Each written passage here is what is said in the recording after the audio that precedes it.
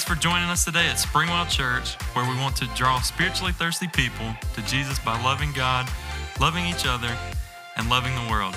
We hope that today's message builds you up, gives you a little insight, and helps you find a brand new perspective. You can find us in Taylor, South Carolina, and online at springwell.org. That's springwell.org. Now let's jump into the message.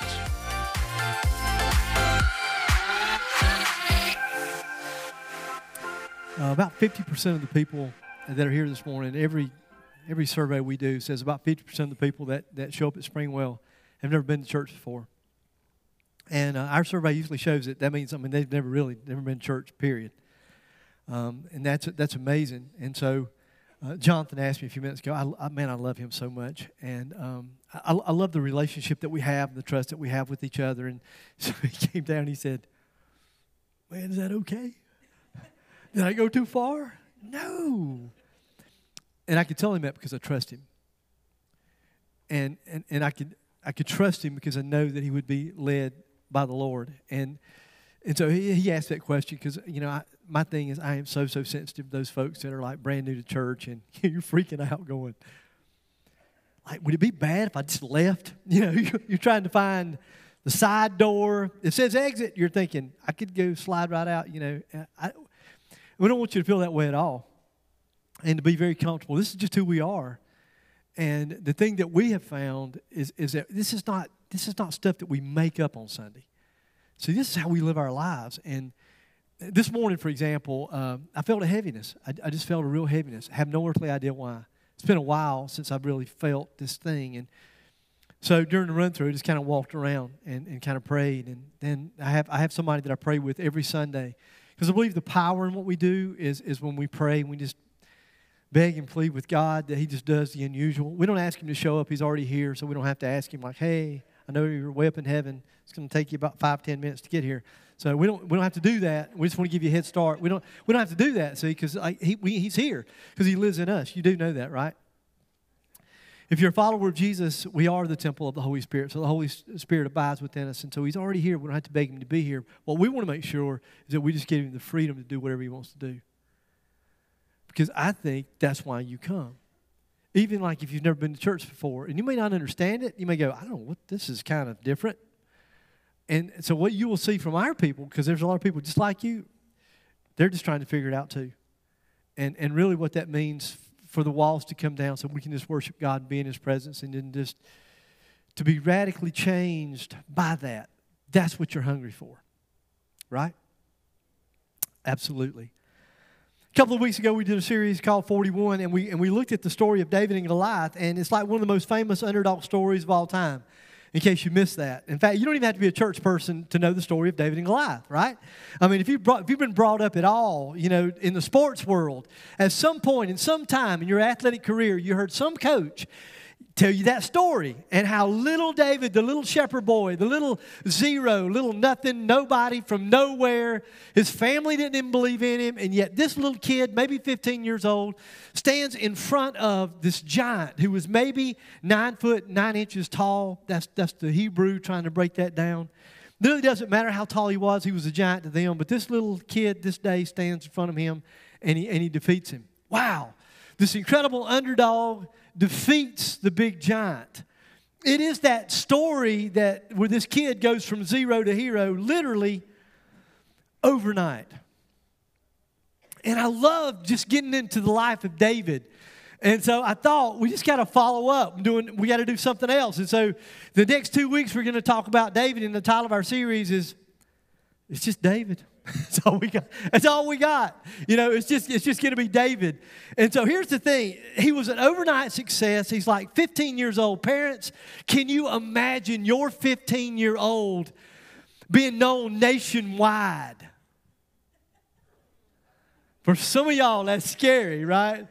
They got songs about him or her. You walk in Walmart, everybody gasp, they know who you are. Everywhere you go, your child is a national hero. He's the man. Well, he's not even a man yet. He's still just a kid. But yet he's still the man, right? So King Saul realizes that this young man has a lot of potential. He can't even fathom And so he's thinking, wow, man, this kid has a lot of potential.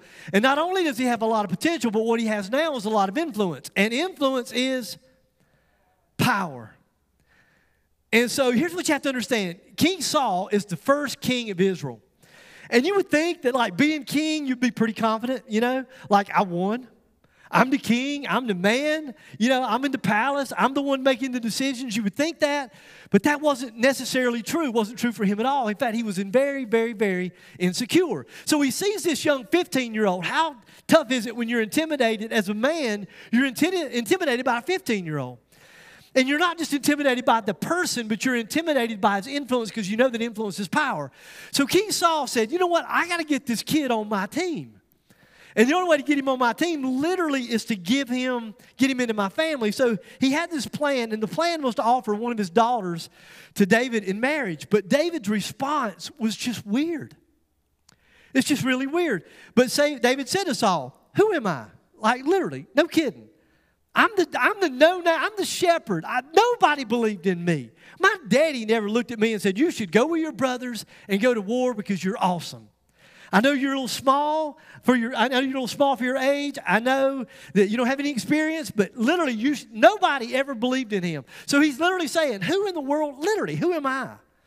And what is my family or my clan in Israel that I should become the king's son-in-law? So I'm thinking to myself, his daughter must have been really ugly. It's like the only thing I can walk away with. I don't have that in Scripture. It's just kind of a thought I had. That's what you get sometimes, right? So eventually, David does fall in love with another one of the king's daughters named Michal. And so they get married, and so it's like everything's going perfect as the king planned, right? So he gets into the family, and then King Saul notices that his son Jonathan also just like so believes in David. It's over the top. And so this kid, getting into his family maybe is not quite as good idea as he thought. Because now they literally are beginning to trust him, David, and love him, David, more than they do their own father. And so he gets kind of jealous. So for several years, David's kind of in and out of the king's favor. And on more than one occasion, old King Saul says, I got to get rid of this kid. I mean, this kid has got way too much influence. He's got way too much power. I mean, it was one thing when he had, influence over the nation as a whole. But really, I can't fault him because he's a good kid. But the thing of it is, he's stealing my family from me, and I got to take him out, but I can't do it. I can't be the one to do it. And so he said, his thoughts was, I'll just let the Philistines do it. Like, duh. That's kind of a bad idea. What you think? I mean, he defeated the biggest, baddest of the Philistines. But anyway, so he would send David on these impossible missions, but David would come back alive and successful. And now people love him even more.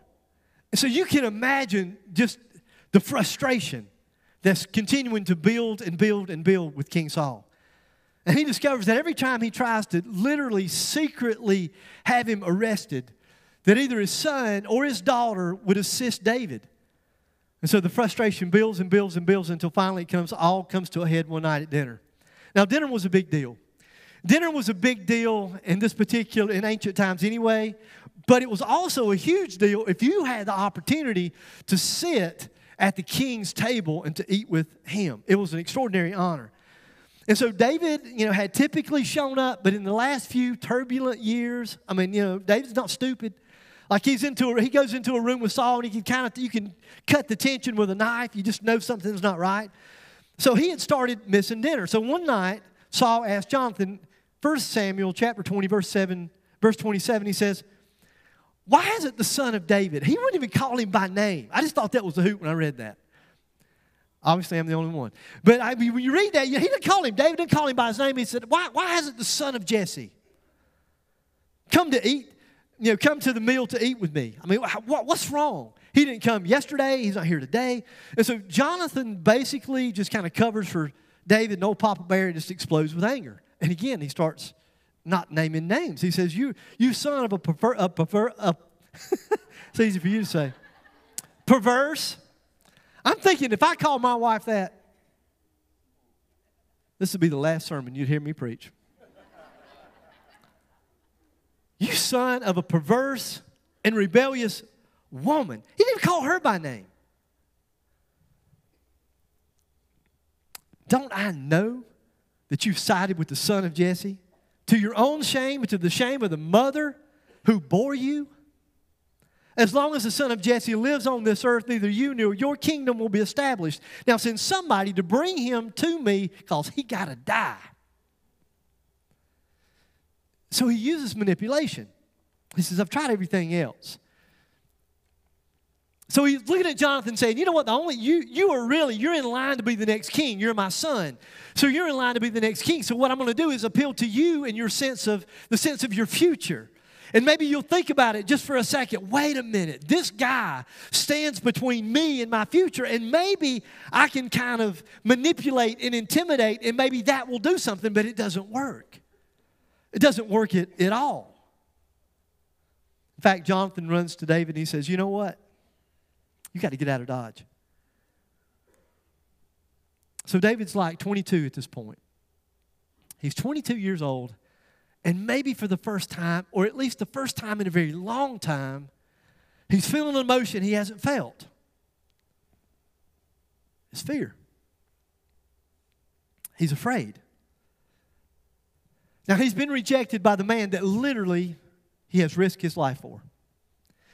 Time after time after time after time again, he goes to battle. He goes to battle for the king, and he comes back victorious. He literally has been willing to put his life on the line. He's done absolutely nothing wrong, and the king wants him dead. So he's afraid. And so he did what a lot of us do when we're afraid. He panicked. He panicked, and he decided that he would take matters into his own hands. Have you ever done that? Man, I have. Have mercy. I mean, have you ever been praying, begging, pleading with God, and you just don't think God's doing anything? God's not showing up. You don't feel the presence of God. Are you with me? Am I the only one? Somebody slip up your hand just to let me know. Thank you. The rest of y'all liars. Because we've all been there, right? And so in those moments, out of fear, you decide that you're going to take matters into your own hands. And it's like suddenly the hero David totally forgot about his past. He forgot all about the lion. He forgot all about the bear. He forgot all about defeating the giant. So here's what happened. 1 Samuel 21, David went to Nob, to Ahimelech the priest. Ahimelech trembled when he met him, and he asked, dude, like you're David, you're hero David. You're the king's son-in-law. What are you doing here alone? Why have you showed up by yourself? This doesn't really make sense, because David was a national hero. And when David showed up with a posse everywhere he went. One commentator said that, in fact, there could have been as many as 1,000 men that everywhere David went, trained warriors, not just your average men, but trained warriors accompanied the greatest war hero that the country had ever known. And so he's looking at him going, whoa, man, something here just ain't right. What's going on? David answered and said, well, the king sent me on a mission. He sent me on a mission, and he said to me, no one is to know anything about the mission that I'm sending you on, the mission I'm sending you on. And as far as my men, well, they're out in the bushes hiding. And so David he's just lying. And why is he lying? Because he's afraid. And the story continues. So David says, now, what do you have on hand? Give me 5 loaves of bread or whatever you can find. And so David shows up, the great war hero shows up in front of this priest, Ahimelech. He's by himself. He's disheveled. He's hungry. And so Ahimelech has to be thinking, this is just weird. I mean, I don't know what it is. Something stinks. I'm not exactly sure what it is, but I'm pretty sure I got an idea what it is. I mean, something's just weird. The king's son-in-law, you're a war hero. You show up by yourself. You say you're on a secret mission. Your men are out hiding somewhere in the bushes, and now you're telling me that you're hungry. Man, So the priest responded, he said, well, I don't have any ordinary bread on hand. However, I have some consecrated bread. So what is consecrated bread? It was bread for the priest. That's what the consecrated bread was for. And he said, so I don't have any like normal food, but I've got some food that's been set aside that's, I got some holy bread that I'm going to give you.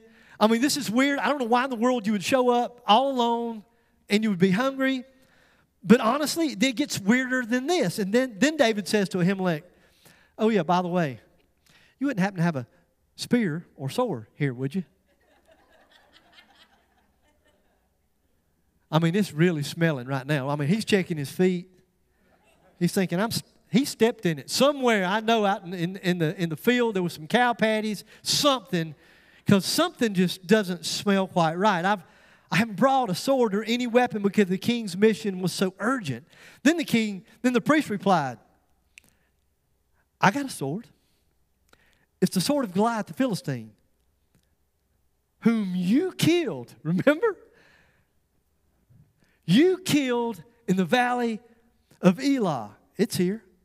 It's wrapped in cloth behind the ephod. If you want it, take it. There is no sword here but that one. So Ahimelech's thinking, this is the craziest story I've ever heard. You show up as a war hero, alone, disheveled, nervous. It appears that it's for certain that you're lying. You say that you're hungry, and the great war hero has no weapon. And so this weapon that you have is the weapon that you used. Remember, you used this weapon.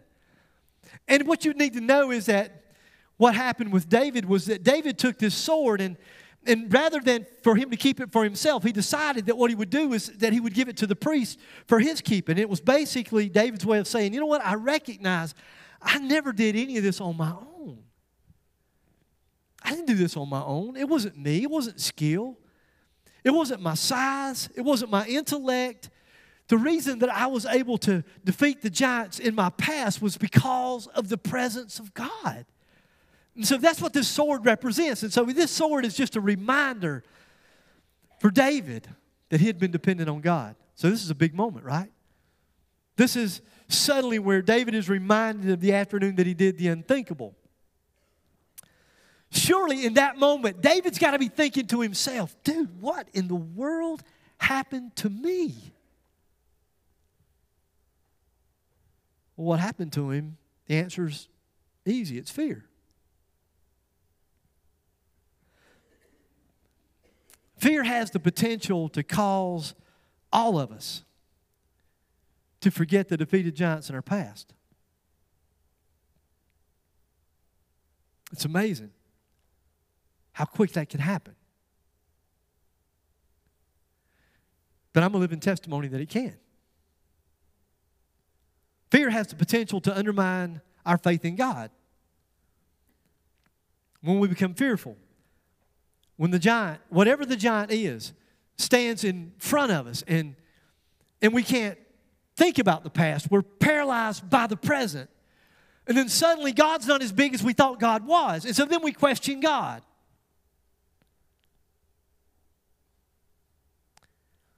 David gets this extraordinary visual aid to remind him of God's faithfulness and power. So you're thinking right now, the lights have got to go on in David's head, right? I mean, the lights have got to go on. This is where the story changes. The music shifts. This is where the camera, if this were a movie, this is where the camera would have a spotlight on David's face and he would, like, on Days of Our Lives or something. I mean, not that I watch Days of Our Lives. Don't. Y'all with me though, right? I mean, whatever that look is, it's that aha moment, right? You would think that he would think, oh my gosh, what am I doing? I remember. Wrong. It didn't happen. So David says, yep, that old sword, yep, there ain't nothing like it. Give it to me. You think there'd be a longer verse for this, wouldn't you? Some discussion, a little bit of chatter. There's nothing. There's nothing like it. Yeah, I remember. Now shut up and give it to me. That's kind of like what I read. And so David totally misses it, and he takes matters into his own hands. He lies and he runs away again. And we're thinking, how in the world could you possibly miss it? But that's where his story intersects our story, right?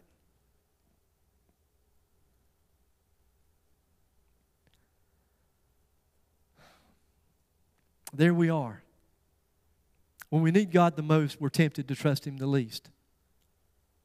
And let me just say this, it'll happen every single time. I've been there many times in my life. You would think that surely I would remember, but I didn't.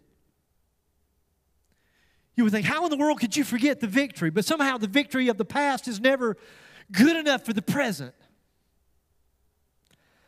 And so what we do is, instead of trusting God, we choose to take matters into our own hands. And you know what's really weird? We take matters into our own hands with things that never worked in the past. Isn't that crazy? You look back, if you could look back and if you could see, God's always shown up. He's always been faithful. Gee, a smart thing would be to trust God, but we don't do that. We go back to a different time in our lives, and so we decide to do what we've done before, take matters into our own hands. The problem is, taking matters into our own hands has never worked. And you think somehow we would get that, but we don't.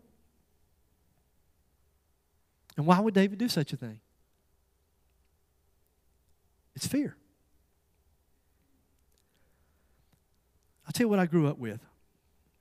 I don't know exactly how I grew up with this. I don't remember the sermon actually. But somehow I grew up thinking that if God were really with me, this wouldn't be happening to me in the first place. And I got to be honest, in the beginning, I never blamed God. You've heard me say this before. I never blamed God. I never thought it was God's fault. I thought it was my fault. So then I would get angry. Then I would get angry at God. I remember at times, in ministry times, I would look back and I would say, God, why don't you show up and do something? And why would you let me come this far? Why would you let things to develop to this point if you weren't going to show up and give me a victory? And so, God, I know why. It's because of me. It's because of, those sins that I struggle with, that sin that so entangles me and always seems like it trips me up. You know I've struggled with this. Why in the world would you let me come this far?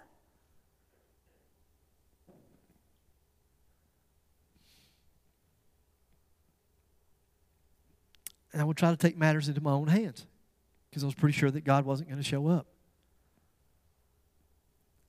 Let me tell you what I've learned over the years as a follower of Jesus.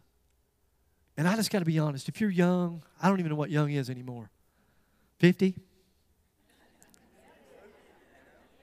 Well, some of y'all got excited about that. Then listen to someone who's lived a little bit longer than you. Let me tell you what I've learned. I've learned it's easy to trust God when you don't have anything to trust Him for.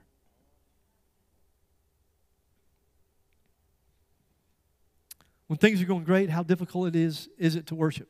Really. When things are going great in your life, showing up early on a Sunday morning at some ridiculous hour, like 7 o'clock. People get here crazy early just to be prepared for you. You know that. You know that you're so important to God and to the people of this church and to the staff of this church and to the volunteers at this church that they're willing to show up crazy early just to be prepared to serve you.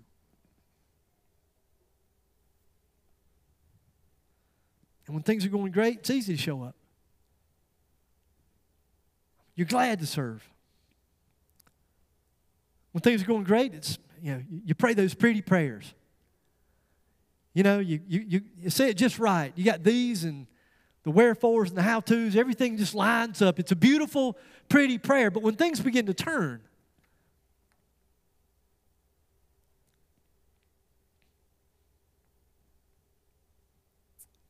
then it's harder to trust Him. It's hard to trust Him when the things that we value start to slip away. See, it becomes more difficult to trust Him when your spouse walks out or you lose your job or you can't pay your bills or you get the diagnosis, you fill in the blank for you. And then suddenly we wonder, God, where are you? And let me tell you, when you don't sense the presence of God, you'll be overwhelmed with fear. David was overwhelmed with fear. Let me tell you what he does. So he takes Goliath's sword and he goes to the land of the Philistines. That just can't be a good idea. It just can't be a good idea. I would say that fear leads to stupidity, wouldn't you? I mean, like dead straight to stupidity. This can't be a good move, to go to the land of the Philistines with Goliath's sword. And he didn't just go like to any part of the land of the Philistines. You know where he specifically goes? To Gath.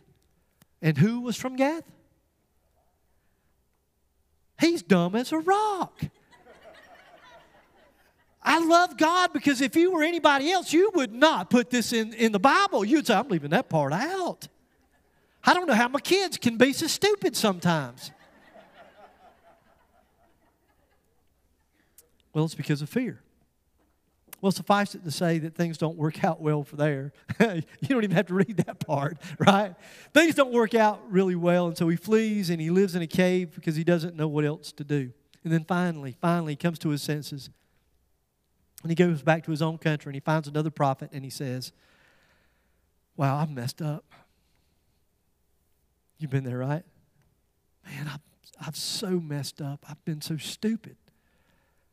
And one stupid decision led to another stupid decision, led to another stupid decision. And I had time after time where God was trying to remind me, and I can't hear from God anymore. I mean, I just don't hear anything. Would you just plead with God on my behalf, and maybe would you seek that God would let me know what He wants me to do now? The problem is, even though David's repentant, when David was with Ahimelech doing all that lying, there was somebody else there as well. A guy named Dog. And I read in one of the commentaries that actually they believe that these are the ancestors of Dog the bounty hunter.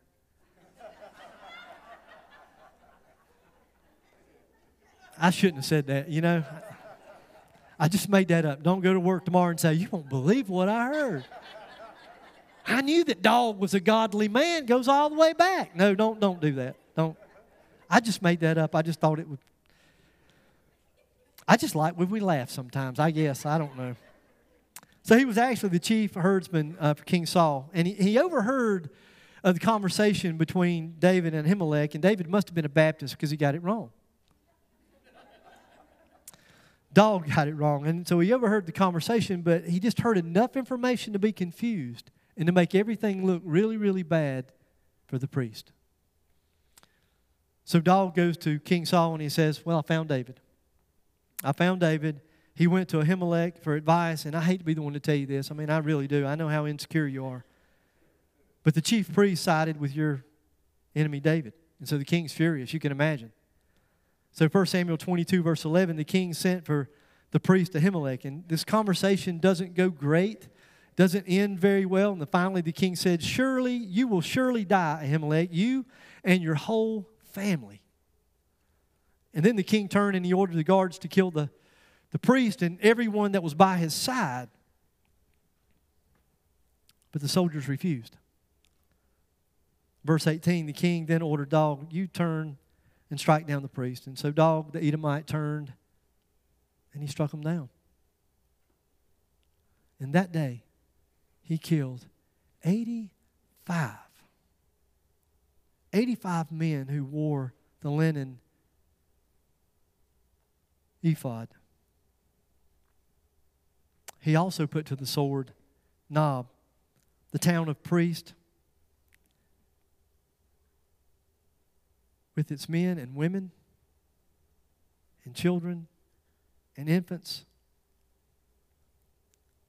its cattle, its donkeys, sheep.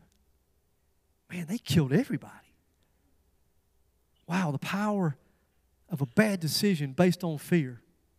Very few people escaped the slaughter. One of them was one of Ahimelech's sons. And so he runs to David and he falls at David's feet and he tells David the whole entire nasty, ugly story. And David is just crushed. Just like you would be. I can't believe what I've done. That one bad decision led to another, all because of fear. What happened to me? What happened to the man what happened to the boy that was fearless, that believed in the presence and the power of God? What happened to that kid that suddenly every decision that I've made based on fear has taken me away from the presence of God? And people have had to pay the price. So I would simply ask this question: what's your fear causing you to consider that you've never considered before? So what are you thinking about maybe relationally? What junk's been maybe rattling around in your head and you would have never thought you would have ever had that thought, but suddenly now you do? How about financially? I mean, really, if you were just gut level honest, could you say, you know what, I just made one stupid decision after the other, after the other, after the other? And maybe the thing for you wasn't fear, maybe it was depression, maybe it was anxiety, a whole host of things. And what those things have caused you to do in the midst of these circumstances as you face the giant is what it's caused you to do is to run and to take matters into your own hands.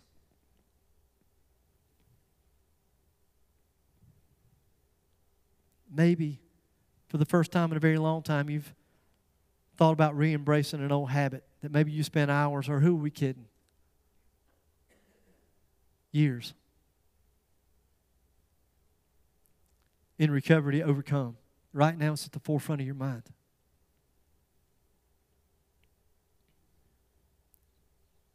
And here's the wake-up call. Who else is at risk? So what is that thing? Is it fear? What's the emotion that's caused you to literally run away from God, to take matters into your own hands, and to decide for the first time, maybe in a long time, that you know more than God? If you're a follower of Jesus, you have those cards that are in your seat. And it says David. It's because the series is called. There you go. Here's what I want you to do. The band's going to come out in just a minute. They're going to lead us through a powerful time of worship. What I want you to do right now, is it fear? What's leading you away from the presence of God? I just want you to kind of be thinking about that and just write that. If it's a word, if it's a sentence, whatever it is, just maybe write that down on the card. The interesting thing about the question is that we know the advice that the grown-up King David would give. In Psalm 9, in fact, here's what he says, verse 9. The Lord is the refuge for the oppressed, a stronghold in times of trouble. See, it's not a chemical. It's not alcohol. It's not an affair. It's not a new car. It's not a new home. It's not a new relationship. It's not a new church. God is the relationship that you run to when you feel oppressed or depressed or overwhelmed by fear.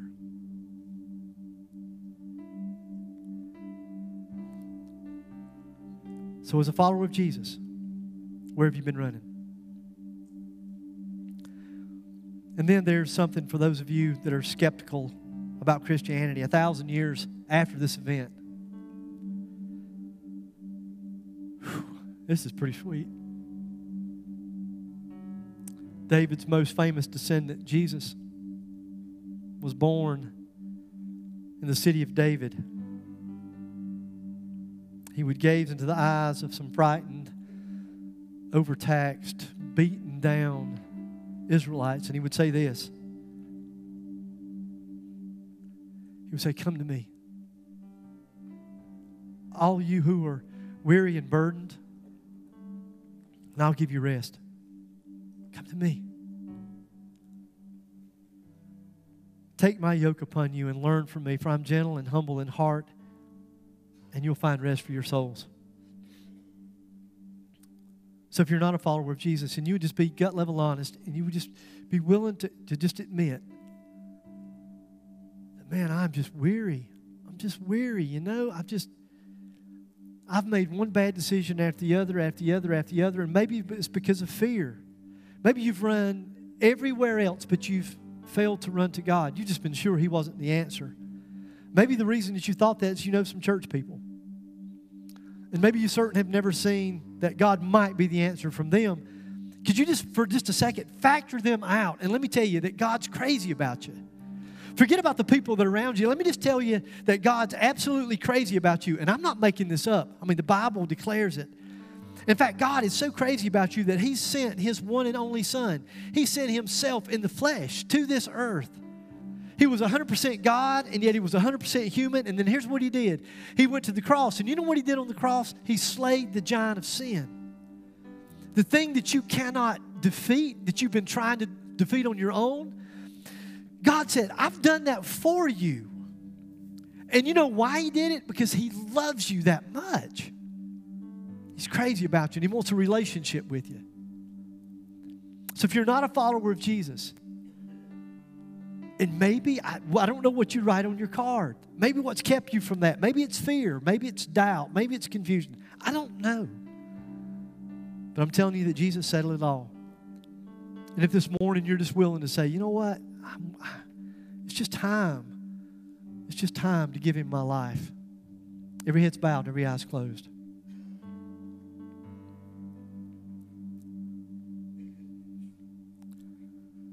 If you're not a follower of Jesus and you'd like to be, that maybe you would just say right now, just those words that you would just utter to Him, that you would just say, God, thank you. Thank you for displaying your love. Jesus, thank you for showing me your love. Jesus, thank you for paying the price for my sin on the cross. Thank you. And I know you're alive. I know you're well. I can feel your presence right now. And I'm just asking you to forgive me of my sin. I want you to be my Savior. I want to spend the rest of my life following you.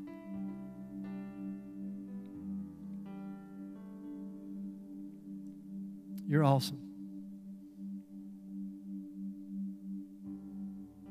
Now everybody look this way. We have the most amazing people that I get to do life with. And I consider them all, you know, we just serve together. We do it together as a family. I hope you sense that. And so one of the greatest pleasures I have, just like I did with Jonathan this morning, just let him do, you know? And to be able to turn to them and say, lead us, man. Just what they offer is not just great voices or talent. It's their heart.